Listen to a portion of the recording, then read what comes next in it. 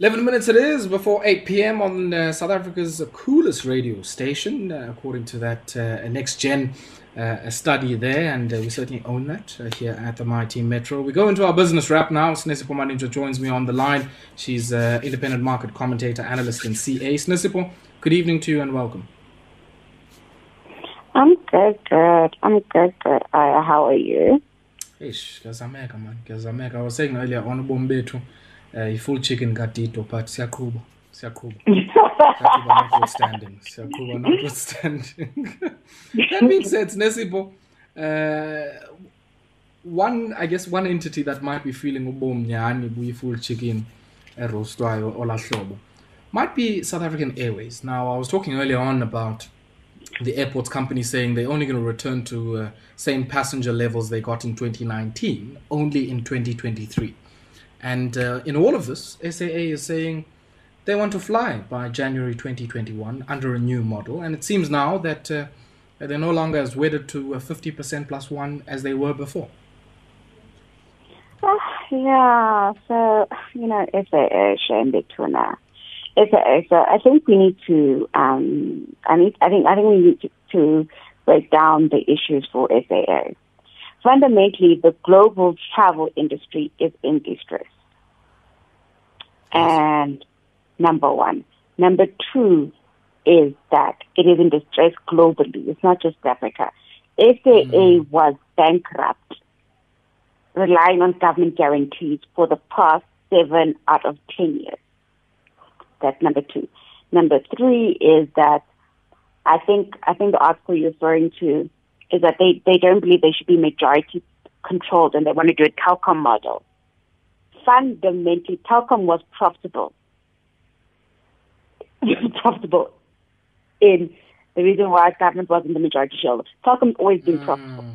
Has always it's been quite interesting profitable. because, we're comparing chalk and cheese.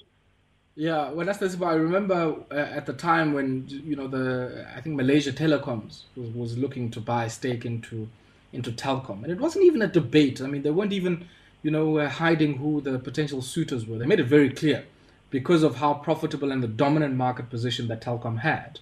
And now it seems we're trying to be convinced that there's so many prospective suitors that are waiting in the wings to try and save SAA, and they'll tell us all in good time.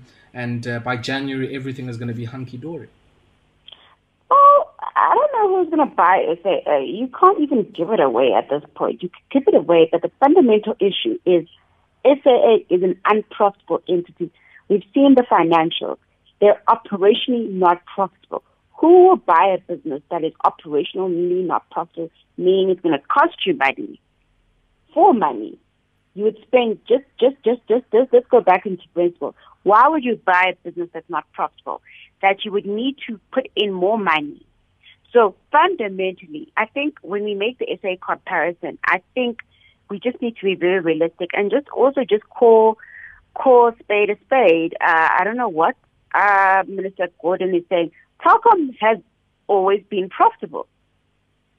You're not even like Telkom was never loss making. It's been declaring dividends to government because they have a monopoly, and they had a monopoly, exactly. And they've always just made money. SAA has an almost monopoly because if we control, SAA is a dominant local player, and it is unprofitable. And furthermore, with Com Air in business rescue, and I think this is what people just need to understand. Com Air is in business rescue. One of its biggest shareholders is Bidvest. The banks are not supporting the business rescue. And Com Air was profitable. To show you the level of distress the airline industry is. So when you just look at those factors, you must ask yourself, Mara, who are these unknown suitors? What I do suspect is happening is that people are making unsolicited offers saying, no, we'll look at it. But no one is going to buy an entity that is structurally unprofitable. You can't compare. Telkom has been making money. There's never been a year where Telkom is loss making. Like, I think we just need to call a spade, is that Telkom was a profitable entity that had a protected monopoly in the government. Even now, even though the industry has changed, even as a mobile player, Telkom is still in a better position than Telkom. Like you could still find a buyer for Telkom today. You would still find today. Even though it's not even Sinesipho. Yeah, and I mean, I think you make a very important point that if we're gonna try and compare like for like, then let's do the kind of industry level analysis and really make sense of whether or not there's any scope for profitability of aviation businesses first, let alone SAA. But we'll certainly watch that one closely because now I'd be very interested to see who some of the people waiting in the shadows to save SAA are. That being said, famous brands selling their controlling stake in Tashas, and I guess many people have been expecting this in line with their strategy refresh or trying to, I guess, streamline their operations and some of the brands in their stable. What's the background to this particular deal, Sinesipho? Just give us some background. We do know that they bought Tashas a few years ago for about 10 million or so. Yeah, so, Jonga, if this sale was concluded last year, it would be talking two different things. But unfortunately, this is concluded this year. So the family, the original owners of Tashas are buying it back. But the question is at what price? They've said they're not disclose the price, which will answer everything you need to know. The fact that they're not disclosing the price will give you an answer of everything you need to know. It's less than 10 million. Look at where Tashas is right now. Just think, how much would you pay for it? Remember, they paid that 10 bar a couple of years ago, so I wouldn't say it would be less than 10 million. And they had 2 stores then, but now they've got more stores and the international operations. But as you know, the entertainment and food sit-down market, COVID has shook everything, guys. And it's not just local; it shook everywhere. And the model that they have overseas is they don't have a franchise model. A franchise model here in SA, like, I don't think we can understand how much COVID has shaken the industry. So although you may be seeing restaurants are full, they were full this weekend because I was past few of them. They were full this weekend. They still are surviving from effectively 5 months of little to zero trading. So you still have to those losses. So it's a different price category altogether. But famous brands has looked, their strategy, number one, has been to relook and only focus on convenient foods. And they still have got those coffees from the UK. Those coffees from the UK. You remember those coffees from the UK. So I think for them, there was only one. I'm assuming that the Sidrius family had what you call preemptive rights, as meaning they could have been the only. Assuming. If you look at the transaction, it falls below a required transaction in terms of JSE listing conditions, and the sale is effective 1st of August, so it's a really done deal. Yeah. Sinesipho, let's pause here for a second, and I want us to take a quick break. When we come back, we'll take a look at what's happening with Cashbuild, and maybe you'll explain to me, you'll explain to me what this IFRS change around leases is, because it's not the first time we're seeing it here being attributed to, I guess, for a profit plunge or even a decline in earnings per share or headline earnings per share. So we'll try and make sense of that. And we'll also take a look at what's happening with Glencore and the role of artisanal mining in the Democratic Republic of Congo. We saw last week Tesla trying to secure supply of a critical input into the batteries for their electric vehicles. And all happens to come from one particular country, and that is the Democratic Republic of the Congo. We take a brief break now. We continue with our business wrap on the other side of this. It's our wrap of the top business stories, and if you just joined us, I'm in conversation with Sinesipho Maninjwa. We took a look at the story of SAA and government saying they want a similar model to Telkom. Now, government owns about 40% of Telkom, PIC just over 10% or so, and they're saying they're considering a similar model for SAA.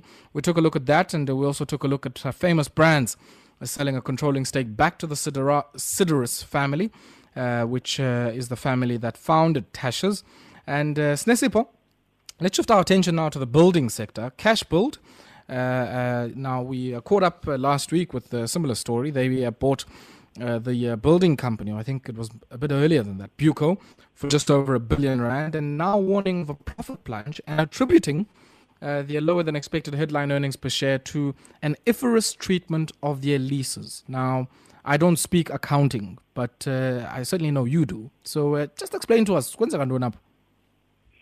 Okay, so what IFRS 16, everybody's been crying about IFRS 16, but it's a non-cash movement.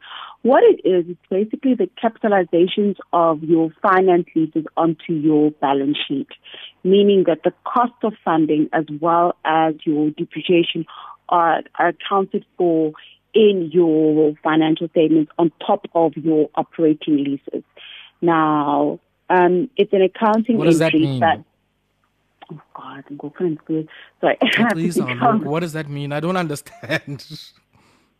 So, a finance lease is a lease in which you assume quite significant rights of ownership. So it's not like an operating lease. It seems like I see. So you have the relationship between difference between a finance lease and an operating lease is there's some level of ownership, and traditionally finance leases have an element of it's basically a capital lease or a sales lease. That's basically how I can explain it, and it's usually done via finance companies. Becomes illegal, and you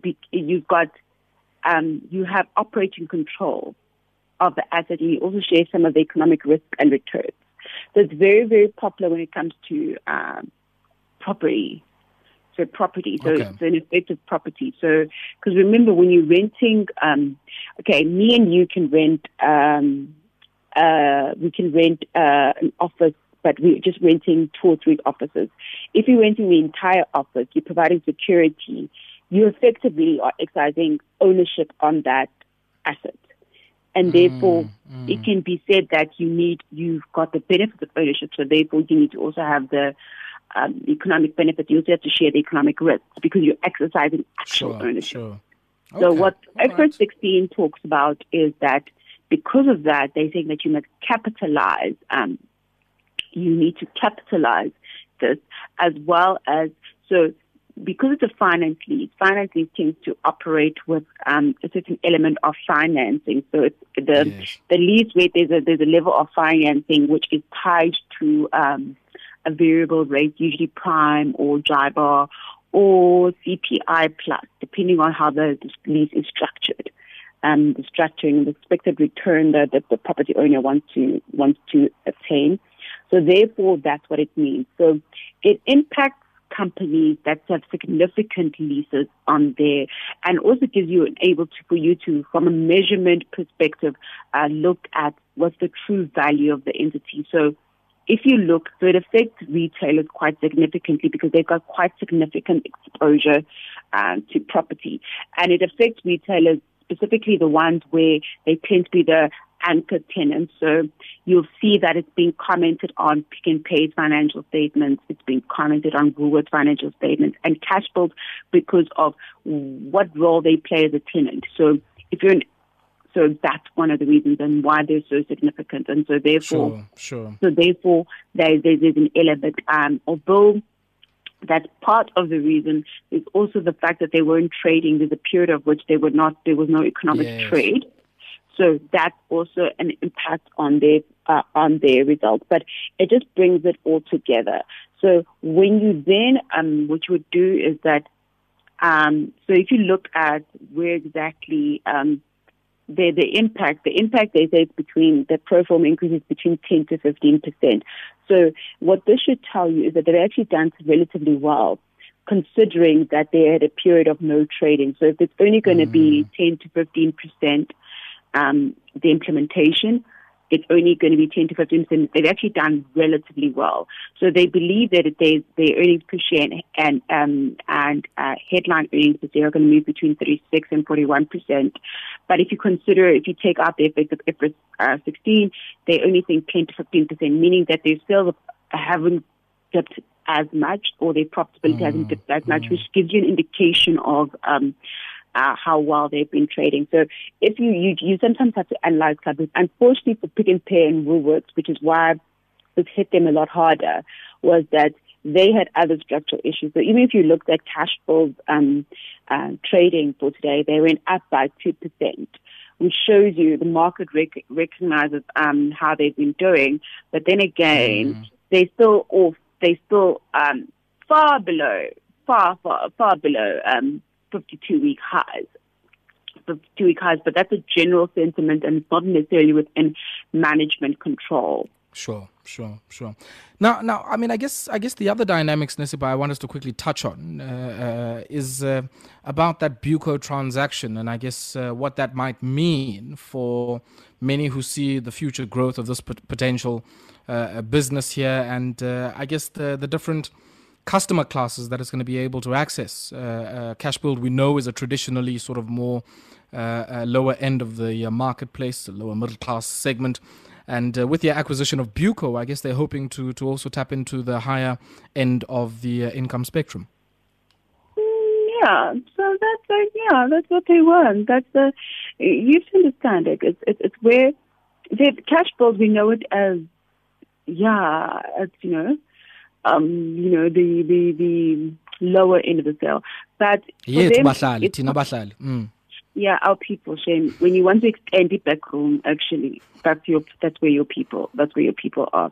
So I think this acquisition allows them to sort of diversify, and also there's quite a few economics of scale that can be used, because ultimately you buy from the same service provider. You should share quite a significant supplier base, and the higher analyst intends to be more resilient in tough economic times.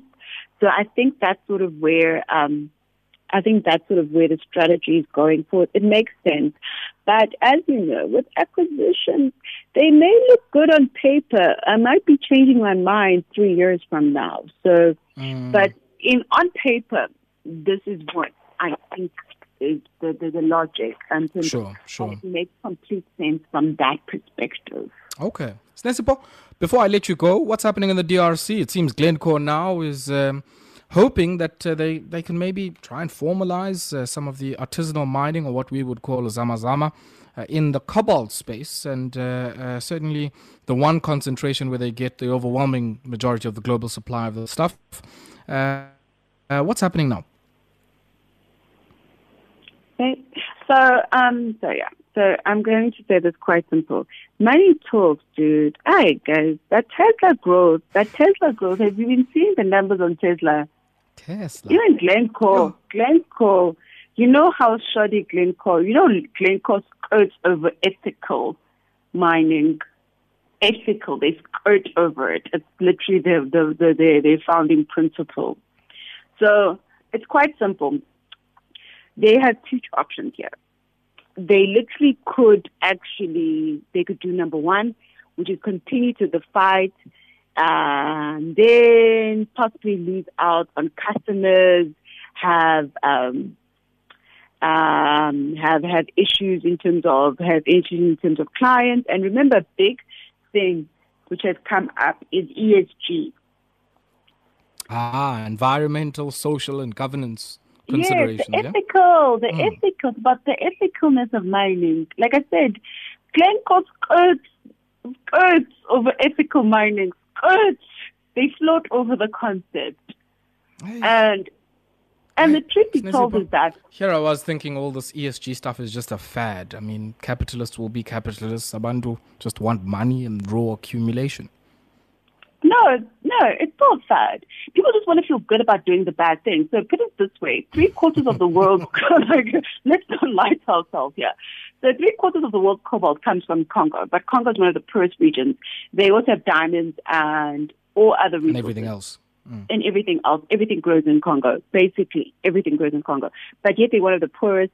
So the truth be told is that people want to at least pretend that some ethical is going on. But we can never, ever skirt away from the fact that ethical mining and the African continent are an abstract concept and doesn't even exist. So that's it. Drop the mic. Masishi up. Ethical conduct and extractive mining in Africa, not the same WhatsApp group. Always.